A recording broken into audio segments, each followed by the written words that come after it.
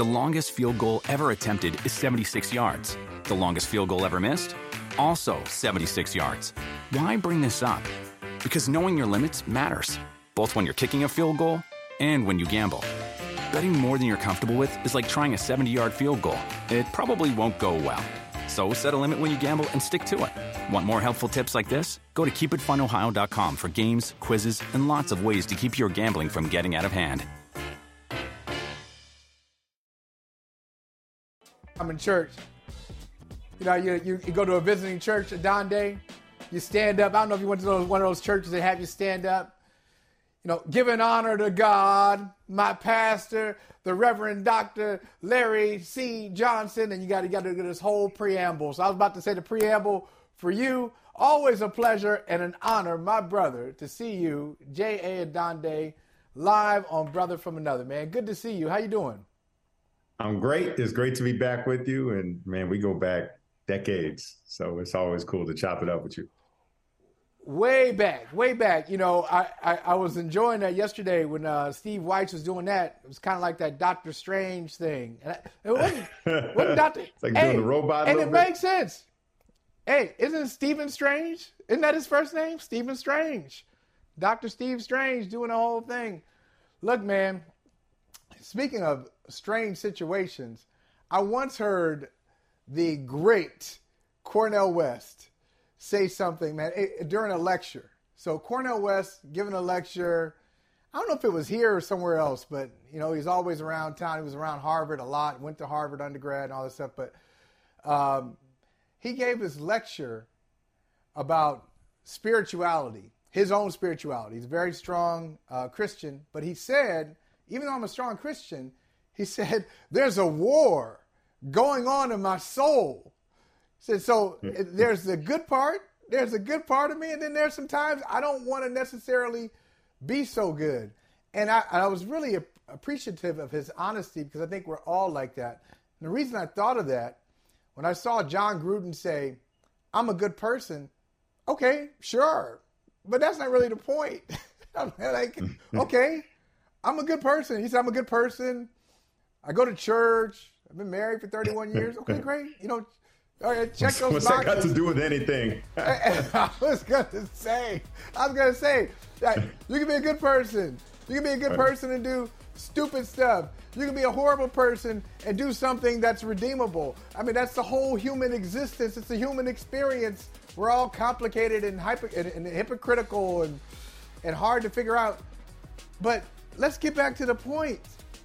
The point, J.A., is that John Gruden said some things, and he's asking for forgiveness, but he hasn't necessarily accounted for what he said. It's kind of like that. It's like that storefront forgiveness. It's that superficial forgiveness. Okay, I'm forgiven now, right? You don't have any questions? No. I look, maybe it's my journalistic bias. You tell me, Jay. My journalistic bias. I feel like there are some questions we got to talk about. Right. Okay, I got some follow-ups for you. And it goes beyond journalism. To me, it's a fundamental of our societal, and I certainly believe in forgiveness. But in order to receive forgiveness, you need to make amends. And that's what we're not seeing from Gruden. That's what we so often fail to see from people say, oh, we deserve a second chance. You deserve a second chance if, A, you serve your penance for what you did wrong, and B, you attempt to make amends. And that's why my topic bar on this was there's a Gruden way and there's the Hardaway way. Because to me, Tim Hardaway is the gold standard for messing up and then doing things to correct it. He made amends, and he very famously, his offense, if it's words, when we're talking in the world of words, few people said things more offensive than what Tim Hardaway said when he straight up said, I hate gay people. He didn't say I dislike. No, He said, I hate gay people.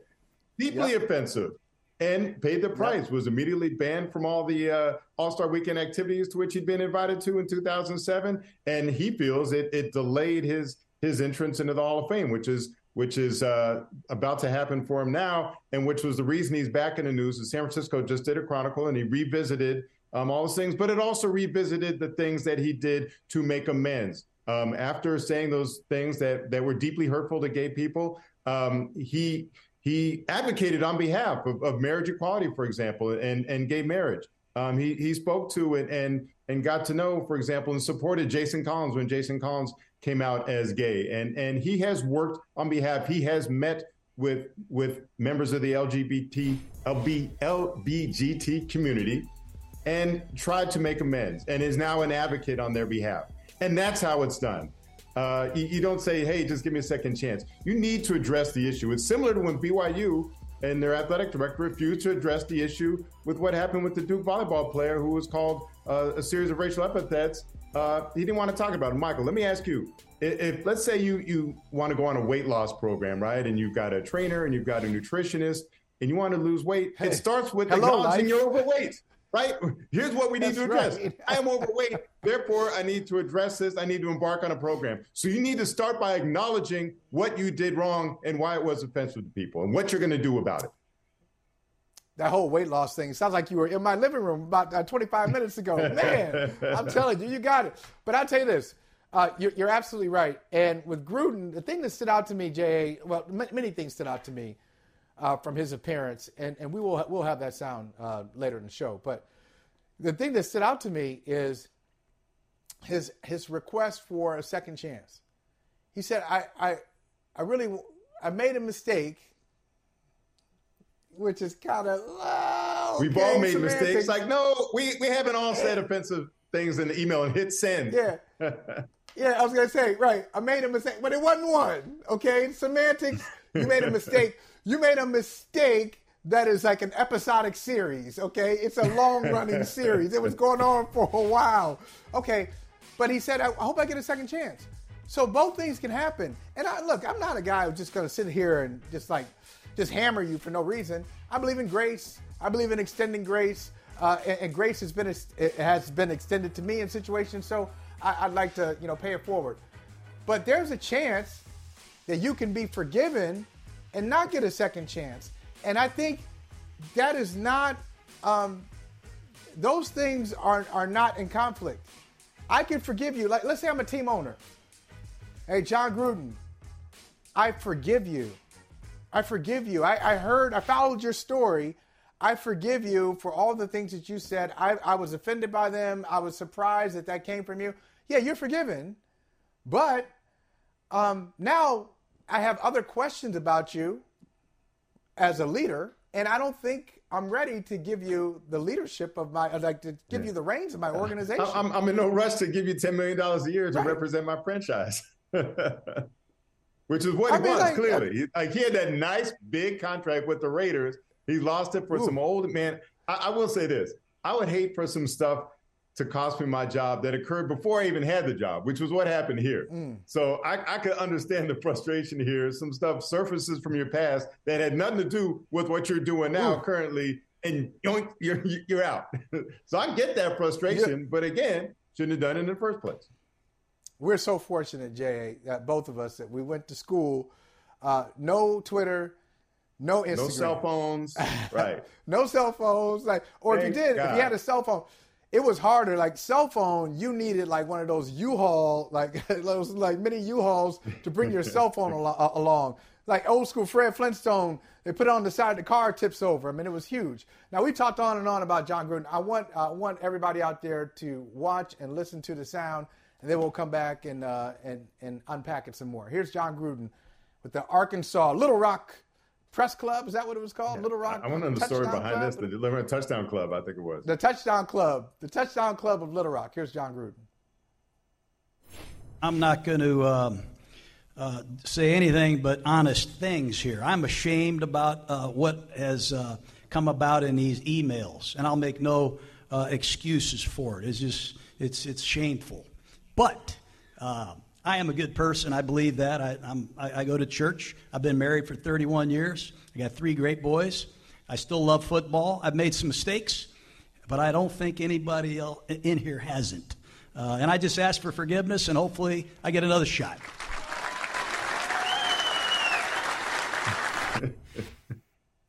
I gotta say. 31 years, like, what's that got to do with anything, man? I gotta say. Hearing it is worse. When you hear it, sometimes you read it, you go, oh, okay. But when you see it, and you hear it. He's trying to sell it. Yeah. And it's also sort of a Gruden. tacit admission that he's ashamed that it came out, right? He's not necessarily ashamed. I'm ashamed with what came out in the emails, right? Like, I'm sorry that it came out. I'm sorry it got out there. The other thing that we never address is the fact that he felt comfortable sharing those with an executive of an NFL team, that he felt like, okay, not only do I feel this way, not is there no problem with feeling this way. He was convinced that he was in the right to feel this way, but he also was convinced that others shared that view, right? And that he could send it to somebody on their NFL email accounts and that there would be no repercussions and that everything was okay. And we're amongst like-minded individuals who all feel this way. And I'm comfortable sharing these feelings I'm comfortable mocking the NFL's attempts at diversity. I'm comfortable calling the commissioner of the NFL a derogatory gay slur on an NFL email, sending that to an NFL email account. Right. I'm comfortable with these things. And okay, you said he was convinced that somebody agreed with him. He didn't have to guess. He knew it. He knew it. He knew that was a safe space. Now, this is going to sound strange. I'm on John Gruden's side in some areas. I'm on John Gruden's side when it comes to his lawsuit. I'm fascinated by his lawsuit. I'm fascinated by it. Why him? Because, right. Okay, look. Why me, right? Are you going to single out me, right? Yep. These are the only emails that came out? Let me tell you something. If we're talking about 650,000 emails, they made a mistake. I'm going to say this, a shocker, the NFL made a mistake, a PR blunder, when I do believe, I don't know if they were trying to set John Gruden up or just trying to leak it out, whatever they were trying to do, that whoever leaked it, and I don't know if they had authority to leak it or it was like a sinister thing, and then somebody in charge said, "What are you doing? Oh man, you just caused a huge problem for us." Whatever. That was the biggest mistake. Because now it puts the attention back on that mound of a mountain. That is freaking Everest, the Mount Everest of emails that I would love. You don't have to give me 650,000. Give me 50,000. Give me 50,000 of those emails. I'll bet you I could take away 5 or 6 jobs and 5 or 6 franchises. Right? Correct me if I'm wrong, but these emails were unearthed in the process of researching all the malfeasance of the Washington Football Organization, right? Right. So exactly. So we've distracted from like the worst offenses have been committed in people involved in that organization going up to the very top, right? Like that's worse than what was said in those emails. And yet, to date, the greatest punishment has been meted out to John Gruden. So I'm with you there in that there is unfairness in who has been targeted through all of this. And we have lost track of the origin of those emails in the first place. How they came to be in the public sphere in the first place is because of what the very top of the Washington Football Organization was doing. I got to tell you, I don't know what kind of, we were talking about, Marvel and superheroes off the top. I don't know what kind of force field Daniel Snyder has around him. I don't know what it is. I mean, he's got a little, it's not Doctor Strange, it's more like Iron Man. I mean, this guy, so many things have surrounded his franchise. So many bad things have happened that he has said, that we know he has said, that we know he's done. And yet, he's never, as a matter of fact, he's never been punished as severely as Stephen Ross. Right. And Stephen Ross with the whole thing. And he's done much Michael, worse than Stephen Ross. You said about the questions, right? You said the questions you had as a journalist, the questions I would have for all his colleagues, the fellow NFL owners. You're comfortable having this person represent you. And the question I would have for Roger Goodell is, does Daniel Snyder represent the values that the NFL espouses? Right? Are you comfortable having him? Do you say he can honestly represent what the NFL espouses to be in the type of leadership it would like to show, the type of responsible citizenship it demands, right? We just saw them fighting for harsher punishment for Deshaun Watson. If you're going to say that Deshaun Watson did not represent the values of the NFL, are you comfortable having Daniel Snyder continuing to be involved with this league? And are the fellow owners, who are really the ones responsible here, Are you comfortable having him in your midst? Does he represent you and the way that you feel and the way that you operate? That's the question I have. And they would say yes. And they would say yes. Apparently, their actions or their silence says yes, right? It's a resounding yes based on their lack of punishment of him, their continued involvement with him. It's all a resounding yes. All right, a couple more things on Jon Gruden before we get to Connor Rogers, who knows his football. And I'm going to ask him about, this is kind of connected to Gruden, but not what Gruden said, but what Gruden did while he was a member of the Las Vegas / Oakland Raiders, or Oakland / Las Vegas Raiders. It has something to do with draft picks, but we'll talk about that in a couple minutes. But one thing, he talked about being married for 31 years. Now, I haven't been married for 31. I've been married for 15. And I do know that an argument technique does not work. You don't have to be married to know this. Also, does that absolve you of everything you've done wrong? Yeah. I did something wrong, but you did too. right. But also, here we go. But it's okay. I've been married for 15 years. Right. Yeah, I'm a good person. I've been married for 15 years. Okay. It's a non sequitur. Okay. Sorry, y'all. It doesn't tell us anything. You can keep talking. But when you say, yeah, I did something wrong, but you did it too. That usually doesn't work. When you get into an argument with your wife doesn't like what you've done. You say, yeah, I did that. But hey, remember that time you did? How about that? Okay, that thing you did. Remember you wrecked a car? Okay, that doesn't work. And the final thing I'll say about him, and I hate this. So he got a $100 million deal from Mark Davis and the Raiders. Okay, great deal. Lured him out of the broadcast booth at ESPN. ESPN didn't make him $100 million, didn't pay him $100 million. They paid him a lot of money. A lot of money. And they overlooked a lot of things that were not great about Jon Gruden. Maybe they didn't know all this, but I wouldn't say he was, he wasn't above reproach as a broadcaster. Right. And so, he kind of did the Jon Gruden thing. Oh, look at this guy. Look at the way he throws a football. Look at that Spider X, all this NFL football jargon. So after all this stuff, he says, I worked there for 9 years. I gave it everything I had. And now I can't watch the channel because I don't believe everything is true. What are you talking about? What are you talking about? Is it because they don't just parrot everything that you said to them off the record, which they did, let me be an ombudsman here for a second. Which they did in the early stages. In the early stages of the story, that's exactly what happened. If you go back, if you look at like day 1, day 2 of the Gruden story from ESPN's reporting, and then compare it with the New York Times, the explosive reporting, it's a big difference because he was a colleague. And look, once again, I'm not saying that would never happen to me. If I worked with somebody for 9 years, nearly a decade, and something happens and I'm privy to a conversation with them, I don't have to work to get them on the phone, I might, I'm not proud to say it, but I might give them favorable coverage. You shouldn't. You should be totally unbiased. You should be totally unbiased, but sometimes it happens. But now for him to I'll also say this, and he should know that having worked there, and I worked there as a full-time employee for 10 years. I've spent 20 years, on ESPN's airwaves with Around the Horn. Association. At no point has anyone ever come from above and say, we want you to say this, right? There's as if there was an agenda. I think that's the common belief out there, and I can refute that. And I'm not going to claim that things ever make air that are inaccurate, right? So, yes, not everything, every single word is true. There is some inaccuracy. I will say that it's not of malicious intent.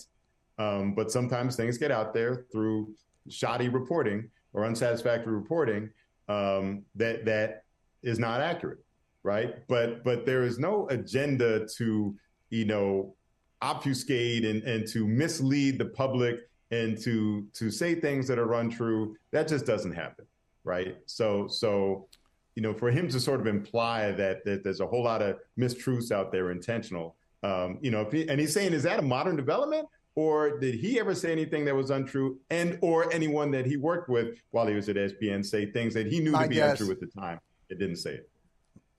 My guess, Professor Adonde, is that they're not saying it the way he wants them to say it, and so he's a little disappointed. But look, a lot more on this show. We're done talking about John Gruden off the field. Let's talk about John Gruden when he was in charge of the Raiders. Connor Rogers, one of the brightest football minds out there, will join us next.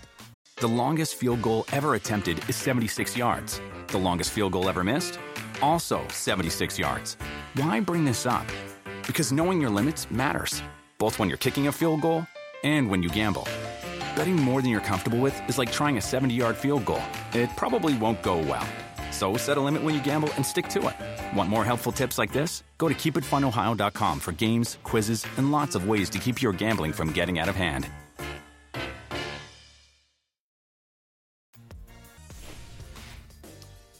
No, J.A., I live in Boston, and people have been complaining about the Patriots draft picks the last few years. Well, let me introduce you to the Las Vegas Raiders. Damn! Oh, my goodness. They drafted this guy, Alex Leatherwood, from Alabama last year, 17th overall. And Connor Rogers, I'd like to say that, oh, you're second-guessing now. No, it wasn't a second guess when you're guessing in the moment. You're saying, what are they doing? I remember a lot of people saying, you probably said it too, why are you drafting Alex Leatherwood in the first round? He's not a first-round pick, but it's a pattern in Las Vegas. Alex Leatherwood, gone. Damon Arnett, gone. Henry Ruggs III, gone. They got Farrell. They drafted him 4th overall. They probably shouldn't have. Josh Jacobs. They really don't draft well, right, Connor? Is that what it is? They just don't have a feel for it.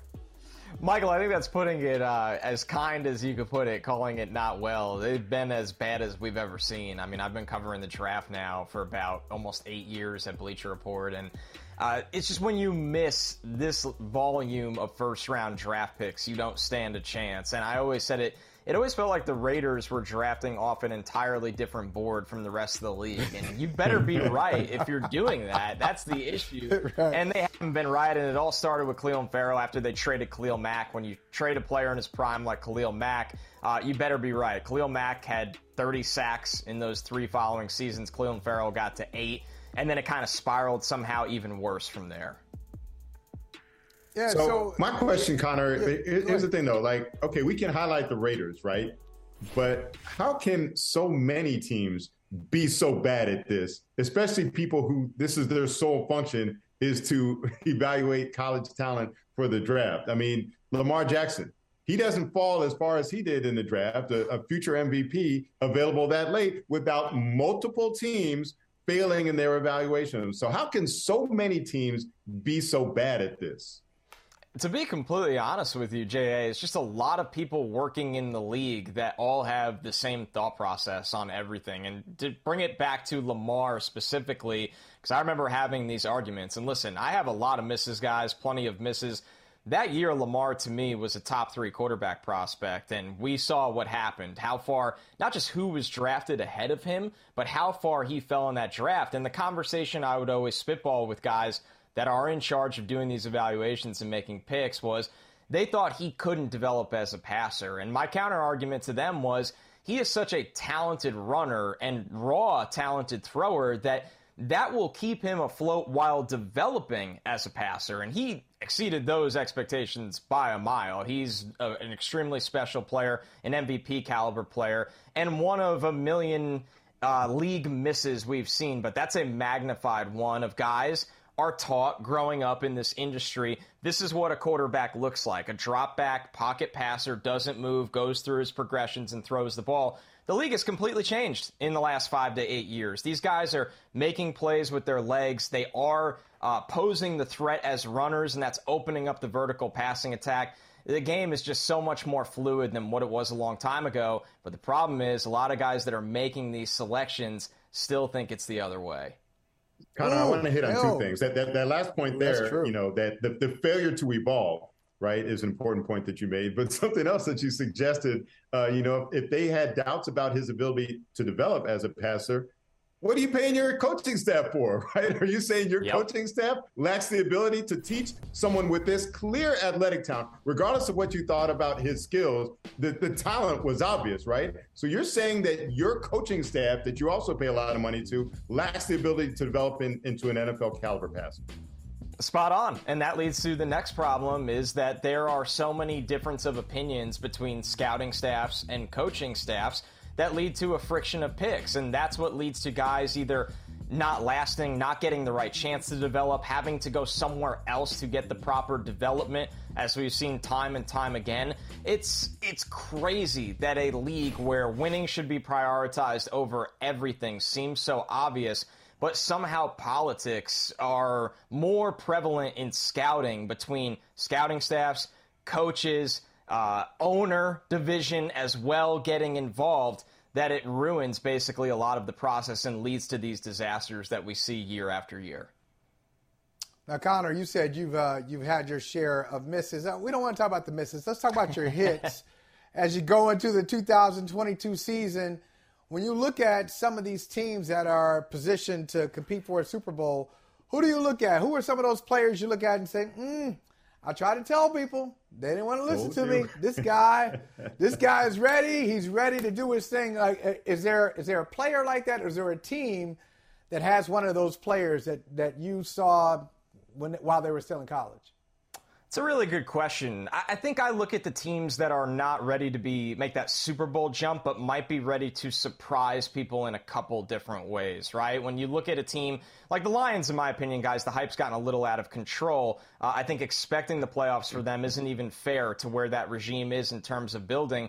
But they've done a lot of really, really good things over the years, even before this regime took over. They shored up their offensive line by getting a guy like Frank Ragnow, who's one of the best interior players in the entire league. You take Penei Sewell, who has really, really grew the second half of last year. And then you look at the draft picks beyond that, whether it's what they've done for their interior defensive line, getting a Amon-Ra St. Brown at wide receiver, and he blew away expectations being a day 3 selection and looking like one of the better players for those classes. So when you look at it like that, it's always the teams that might be in year 2 of a rebuild that are coming off of really that dumpster diving stretch of, man, it just feels like they're always picking in the top 5, and they're ready to make that leap out of that. We saw it with the Bengals. Obviously, everybody loved Joe Burrow. A lot of people loved Jamar Chase. But even for what Jamar Chase is, it feels like he was still undervalued. The guy went at 5th overall, and he looks like he's going to honestly be a top 2 wide receiver for the next 10 years in football. So the biggest question everybody has is, who's going to be the Bengals? And that might be a little exaggerated because they went to the Super Bowl. But plenty of teams have started to get going in the right direction, and the Lions are at the forefront of that.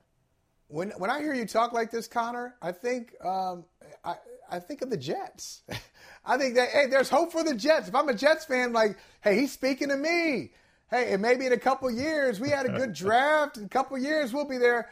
Do you like, I know Zach Wilson can't stay healthy in his first couple years in the league, but do you like where they're going and what they're doing? I really do. Yeah, I really do. From a roster perspective, they've taken a gigantic jump. And it's funny. They just led the league in players claimed from other teams from 7. If you said that 5 years ago, nobody wanted any players that were cut by the Jets. And now they're leading the league in that. So it shows the depth that Joe Douglas has been able to build out throughout the entire roster. Listen, guys, I was in the Meadowlands once I was out of a stroller, okay? That's how I was raised, watching Jets games as soon as I could take a couple of steps. So I've seen it all with this franchise for a long, long time. The playoff drought that's over a decade right now is unacceptable. And once again, I think similar to the Lions, they're not ready to end a playoff drought because of how challenging their schedule is. But you could see a deeper roster. They have a pass rush group for Robert Saleh. They went out and got Laken Tomlinson and Dwayne Brown for the offensive line. You look at how much skill talent they've added in this room in just 1 year. You sign C.J. Uzomah, Tyler Conklin, you draft Breece Hall, you draft Garrett Wilson. The Jets' problem was they were always 1 or 2 injuries away from barely being an NFL roster. Now they're a little deeper than that. They have viable backups that can compete, that aren't guys brought up from whatever league is starting up at the time, from the XFL to the AAF. And that alone is a big stride for Joe Douglas, who had a lot of work to do when he got here. And I think you're going to see some of that pay off this season. Connor, so you just gave us a team on the rise to watch out for, the team of your childhood. And I apologize. I want to go back and mend some of those childhood memories for you. But what's a team that made the playoffs last year that is ripe for a fall?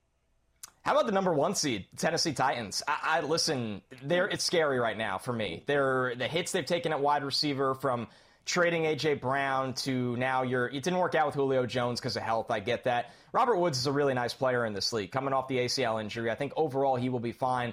Treylon Burks, their first-round pick that was supposed to be the clear-cut A.J. Brown replacement, has been on a roller coaster going all the way back to OTAs. I think the line has quietly aged over the years. At what point do things start to slow down for Derrick Henry? You never want to doubt the king, right? But the blocking needs to be there to get him rolling down the tracks at the second level of the field. Ryan Tannehill just hasn't gotten it done in big games. The defense has a lot of young stars up front and even on the back end. And Mike Vrabel is a guy that can consistently win Coach of the Year. But forget being the number 1 seed, guys. I don't think they're the best team in their division. I think the Colts have started to lap them a little bit. I think the Titans, of course, Derrick Henry's health and the wide receiver health has a big impact on this. But they're ready for huge regression that might go from number 1 seed to, honestly, missing the playoffs. It's crazy when you said number 1 seed. It didn't register with me because they were such an uninspiring, unimposing number 1 seed last year. You think of the AFC. I think you start with the Kansas City Chiefs when you're thinking about the powerhouse teams. Listen, you like this one you like this on the way out, Connor. I know Adonde has baseball fever. Let's get a little baseball in just for a second. A little baseball. I don't know who Adonde. The Mets? I don't know who Adonde's hot on. I know you're hot on the Mets. Do you think the Mets? I know you don't want to curse your team. That's your team. But if you look at them, do you think they are well positioned to win the whole thing? Do you think they have everything it takes to win it? They're talented enough, and the key argument is, and you say hot on the Mets, I sweat through every single game. That's being a Mets fan for you. It is every single game seems to be a thriller with them. But there's no denying they're built for the postseason because as long as they stay healthy, it's Jacob deGrom and Max Scherzer that every team gets to see back-to-back. And that's what wins World Series, is your frontline pitching. And then some of their back-end starters go to a bullpen that's been very shaky, but can beef it up now. Tyler McGill coming back. Carlos Carrasco can move to the bullpen. Chris Bassett's been a really good number 3. We know they have star power in the lineup. Francisco Lindor, Pete Alonso. So they are positioned to do it, but I am a cautiously optimistic, very skeptical Mets fan at all time, so I'm not guaranteeing anything on this show. They took that L to my Dodgers last night, though. Yeah. I agree with you. I mean, they're a potent team. Looking forward to the playoffs for sure. I would love to see that. I'd love to see Dodgers and Mets, LCS. I'd love to see it. Give it to me. I want to see like that kind of firepower, but it's not going to happen.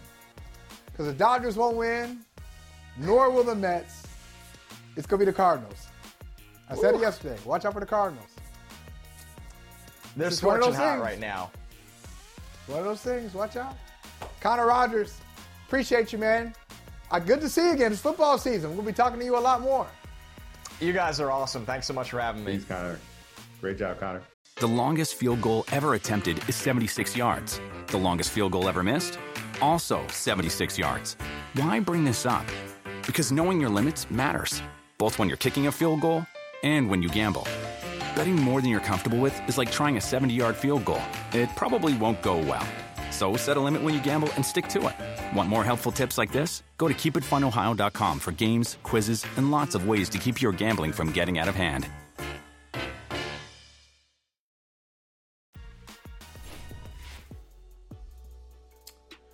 Look at this. We're not really surprised. We're not surprised that Davidson made the decision that it did earlier this summer. Steph Curry, graduate. That was holding up the deal. He had to be a graduate to get his number retired at Davidson. We all know he put Davidson on the map. We remember him as a sharpshooter in college. So the jersey is being retired, and it's a really big deal to Steph Curry, Mark Spears. You talked to Steph about this. Why is this so significant to him? Well, he's first he's fulfilling a promise to his mother, also his father, that he was going to do this. I mean, it took some time, but I think he's been busy, right, Jay? Right? He's been a lot of things going on. Chips to win, raising the family, and I don't know that he technically needs his degree to eat right now. I think he's doing fine in his line of work. But that's, also for Davidson, it is a must that you earn your degree to get your jersey retired. So that's why it's taken this long. But he has this great program that's changing lives and helping lives in Oakland. It's called Eat, Learn, Play. And they've fed, since the pandemic, 20 million meals to young kids who are in dire need of meals, but they've also pushed education and pushed books. So now none of those kids can say, well, you don't have your degree, right? His kids can't say, well, you don't have your degree. He has his degree now. And obviously, from watching some of that today, he was very, very emotional and felt great about it. And then talking to him on Monday at his golf tournament, you could just see him like glow up with excitement about, going back home to finally get his degree. Or you mentioned the golf event that he had recently, and that was a conclusion of a 4-stop tour in which he really promoted access to the game for people of color and for women. And I'm much more interested in that than the LIV Tour, actually. What can you tell us about that and what the event was like and what he's doing for the game of golf? Well, the event on Monday was to raise money for Eat, Learn, Play, but yesterday he had another event for his underrated golf tour. If you look at his Instagram and his social media today, he was pushing about Howard's Golf, the women's program, their schedule. So he started Howard's golf program, or rejuvenated it, and it's amazing that somebody suggested to me on Monday that he loves golf more than he loves basketball.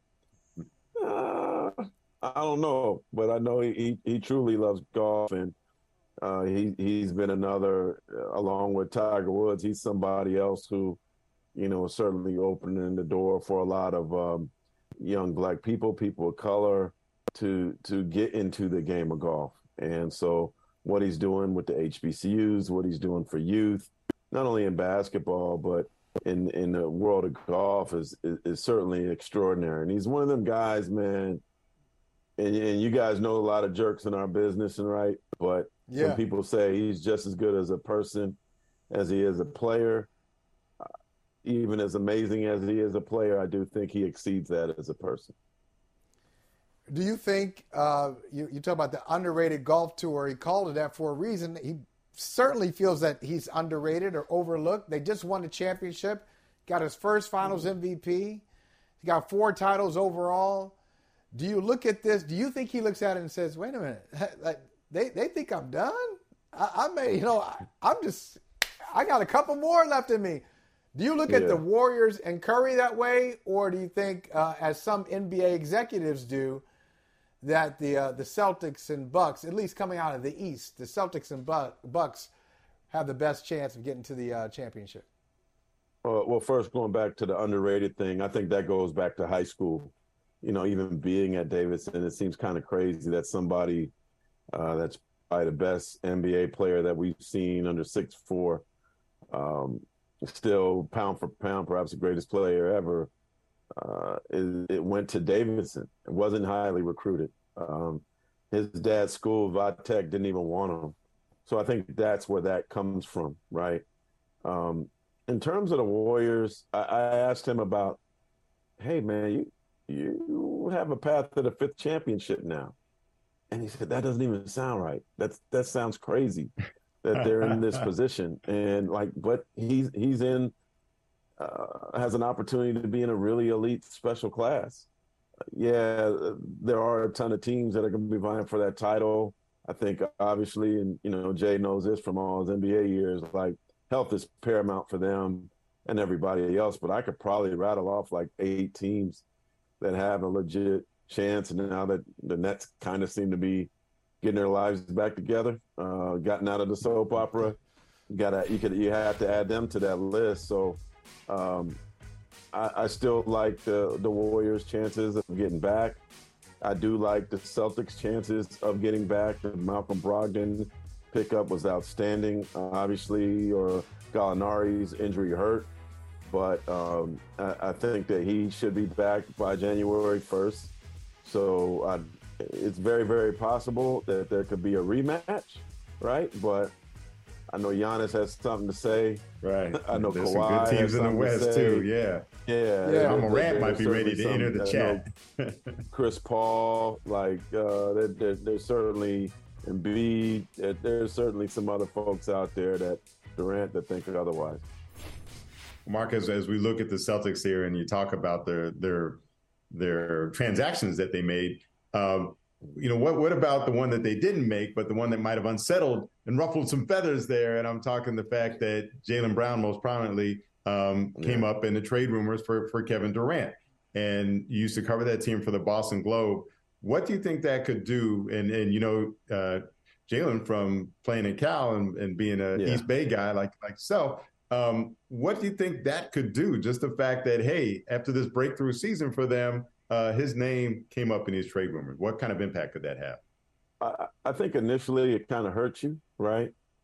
But then you think about it, you're like, whoa, I'm good enough to be in a trade rumor with Kevin Durant. I think if you're him, that's how you have to look at it. I don't think that the Celtics are shopping Jaylen by any means, but Kevin Durant is Kevin freaking Durant. So, I mean, if any team has an opportunity to get him, you got to give up something to get something. You don't get Kevin Durant for free.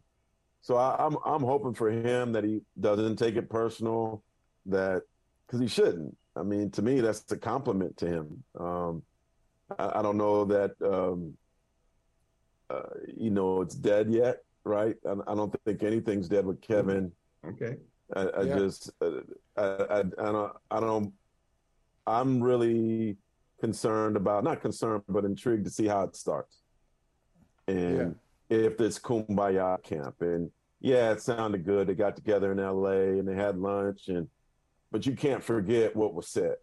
You can't forget the feelings that there were. And if it comes off to a slow start, I think anything is possible for Kevin, for Kyrie.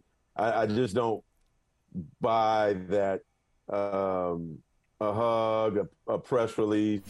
We haven't even heard from these folks yet. Suddenly means that everything's great in Brooklyn, right? So I'm keeping tabs on that. I'm not just moving on as if life is great. What's Ben Simmons going to be like after a year and a half without playing, right? Yeah, man. Right. And that's significant. I mean, on paper, this looks like an amazing team. It's a championship caliber team. But let's see what happens when they all really get back to work. And that's a great point, Spears. We haven't heard from Durant. I mean, this is a guy, you say something on Twitter, like, whoa, Olden Polynice says something. He got to tweet Olden Polynice. He tweeted everybody. And now he ain't got nothing to say. Hey, come for Olden. Like, okay, let me ask you this, though. I want to ask you before we run out of time. His comeback game is outstanding, too, KD. Oh, it is. He's like, you have no impact. Olden, you have no impact. Comedian, like, right? Oh, my God. That sounds like something comedians do when they're on stage. Somebody's heckling. Yeah, just like, he's really good at the comeback. Don't sit in the front row. Don't sit in the front row when Kevin Durant is performing. You're going to be part of the act. But let me ask you this. Before we run out of time. Nice the Lakers, shirt, by the way. love this. Thank you. Shirt. Fela. Hey, shout out. Big fan. I love Fela. LeBron James, I love the SI cover where it's LeBron wearing a T-shirt of his chosen one cover, and then his boys there. You got Bryce and Bronny on the cover with him. Now it's not chosen. It goes from chosen one to chosen sons. And he says in the piece that, Mark, he really thinks about, who's got draft picks in 2025, 26 going forward. He really wants to play with his sons. It's 2022. 4 years from now. You think LeBron, will he still have it in 3 or 4 years, in your opinion? Well, one thing that is, wow, it's like young Bryce looks like he's 18, right? He's only a freshman in high school. Yeah. I wonder what his height is going to end up being. And there's certainly a lot of hype around young fellas' ability and game, stuff like that. And Bronny's starting to move up the rankings Looks like he's a legit player. But I think when you look at LeBron, like they made fun of like what he was eating courtside in a little plastic bag. No, that shows you what, how he takes care of himself.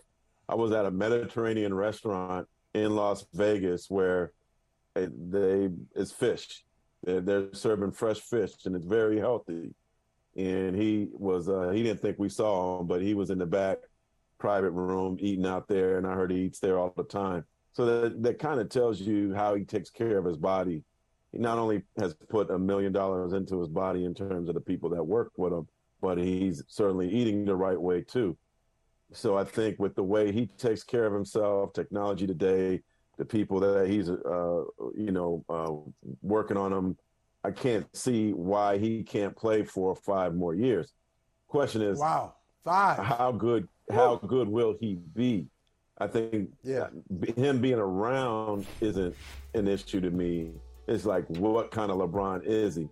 And so when you've been that amazing, when you've been that great, can he be okay if maybe the Superman cape's falling off in order to play with his sons? If he let's go back to Ken Griffey Sr., right? Like he was a great player when his son came, probably was on his last days. So I just wonder, what kind of player will he accept himself being in 5 years in order to play with his sons? And, maybe I'm wrong. Maybe this cat got the fountain of youth. He never seems to get hurt really anyway. And he has it all figured out. Maybe he's got a deal with Jesus himself. I don't know.